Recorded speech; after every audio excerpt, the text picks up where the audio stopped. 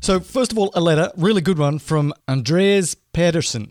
Andreas. Do I say that right, Andreas? Because I know that you've called in before. But he asked, what is the carbon footprint of the Starlink satellites? So that is a really interesting question. And Elon's actually talked about this before. He's talked about it is a bit of a paradox that, he's trying to accelerate renewable energy while at the same time there's not enough energy density in things like renewable batteries to put these things into orbit. So I see Tesla creating cars and doing renewable energy as a carbon offset for his business. But I actually found somebody on Quora that has answered this question, and it has sort of been peer-reviewed by a couple of thousand people, and most people basically agree with this gentleman's answer. He is a bit of a space freak who answered this. I think it's Jeffrey Knock is the person. But anyway, he says, and here's it in summary, a Falcon 9 first stage carries about 120,000 kilograms of RP1 fuel, which is basically kerosene. He then goes through the structure of kerosene and how many sort of carbon molecules are on there, and says this is for the first stage because the second stage is out in space, and so that's going into the space, and we're not worried about global warming in the space. There'll be global spacey warming. So we just think about the first stage. And so after you do the math and you burn that kerosene and you combine it with oxygen, you get about 330,000 kilograms of carbon dioxide. And what does that actually mean? That is about the same as a diesel car driving for about 1 million miles, or about the equivalent of 60 to 70 diesel cars driving for about a year. It's also the equivalent of about planting 22.7 acres of corn. So it's a lot, but it's not overwhelming. It's a lot, but it's not overwhelming. Now, they're going to be doing a lot of these, so it's a lot of cars, but the rate of production of cars, electric cars, fully renewable electric cars, and all of their solar that they're going to get cranking up is going to way more than offset even sort of firing up these rockets every couple of weeks. And this should be even better when you do Starship, because it can take so much more up there and it's so much more efficient that the carbon footprint of those satellites will drop even further. And then they noted that if you look at it on a per mile basis, these satellites will do hundreds of millions of miles, so they get good miles per gallon. So although it's a lot, and it's something to be aware of, I think he is carbon offsetting significantly more than that. It would be nice if they actually, on the website and out loud, said, look, we understand that burning this kerosene is not exactly great for the planet, but here's how we offset it. And they could use like Tesla as an example, or they could be rebuilding rainforests or something. So really excellent question, and thank you to the people of Quora for giving us what I hope is a pretty accurate answer. About one Falcon 9 is about 1 million miles of driving a diesel, or something around 60 to 70 diesel cars for a year.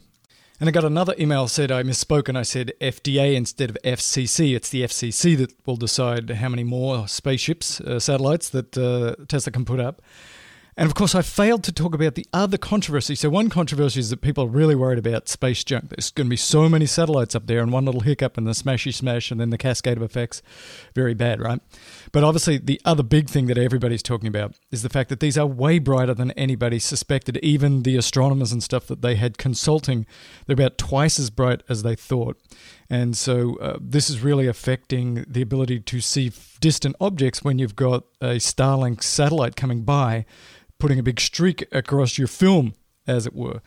And so they're really trying to work with astronomers to fix this. They've put up one black-coated satellite, but it's not a slam dunk. You'd think, like, just paint it black, right? Well, it turns out when you do that it's going to absorb a lot more energy, a lot more heat, and it might really affect the ability of the satellite to work. So that may not be the solution. We have not heard yet whether that satellite is working and what testing is going on there, but we hope for everybody's sake that it still works, those satellites still work, and then they could put up a ton of these and paint them black and not get this reflective streaking, which is affecting the astronomers' ability to look up in the sky.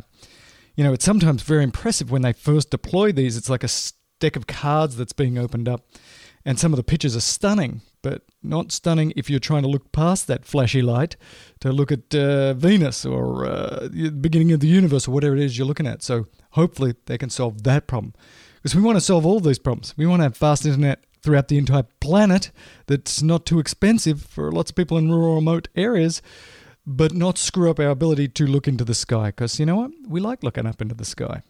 And finally, ladies and gentlemen, for this Elon Today, because it's today and it's Elon, there is a report, and I've seen this, this has been coming for a while, but this is in the blog called Tasmanian. Not Tasmanian, but Tasmanian. And it's a report that says the Tesla Gigafactory 3, or Gigafactory Shanghai, I should say, is going to get batteries from this Chinese manufacturer called CATL with no cobalt.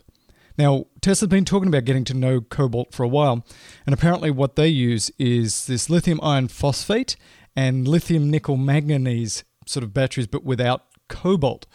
Now, this is a big deal, right? Because cobalt is expensive, and cobalt comes from, a lot of it comes from the Congo, where the practices is to send little kids down there to mine it, which is a whole problem. And we've talked about this before, that if you actually ask the parents of these kids getting shoved down there, they're going to say, we don't want you to stop this because it's the only way we can eat. So it's very complicated, but it doesn't look good when you've got small children dying down small mines so that you can drive your expensive Tesla around. Thank you very much. We've got to find better ways to help these people get some income. So getting rid of cobalt is what we've been trying to do. And it turns out that sort of the first version of the 18650s used about 11 kilograms per vehicle of cobalt. Then they got it down in the 18650 over time to about 7 kilograms. In the 2170, you use about 4.5 kilograms of cobalt. That's hard to say. Cobalt per vehicle. And if these reports are true, then we're going to be getting it down to 0, which I think overall is going to be a good thing. It's going to reduce the price, and some of these human rights issues will have to be dealt with as well. The battery day, it's going to be huge, it's going to be big, it's going to be large. We now expect it to be in April, and I'm sure that we're going to hear about this. We're going to hear about increased energy density. We're going to hear about a drop in the price of all of this stuff. So I'm super excited about battery day.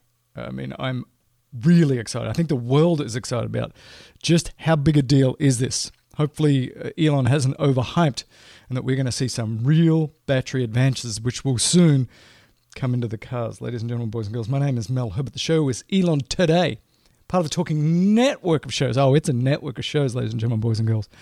And I'll talk to you again someday. Herbert out.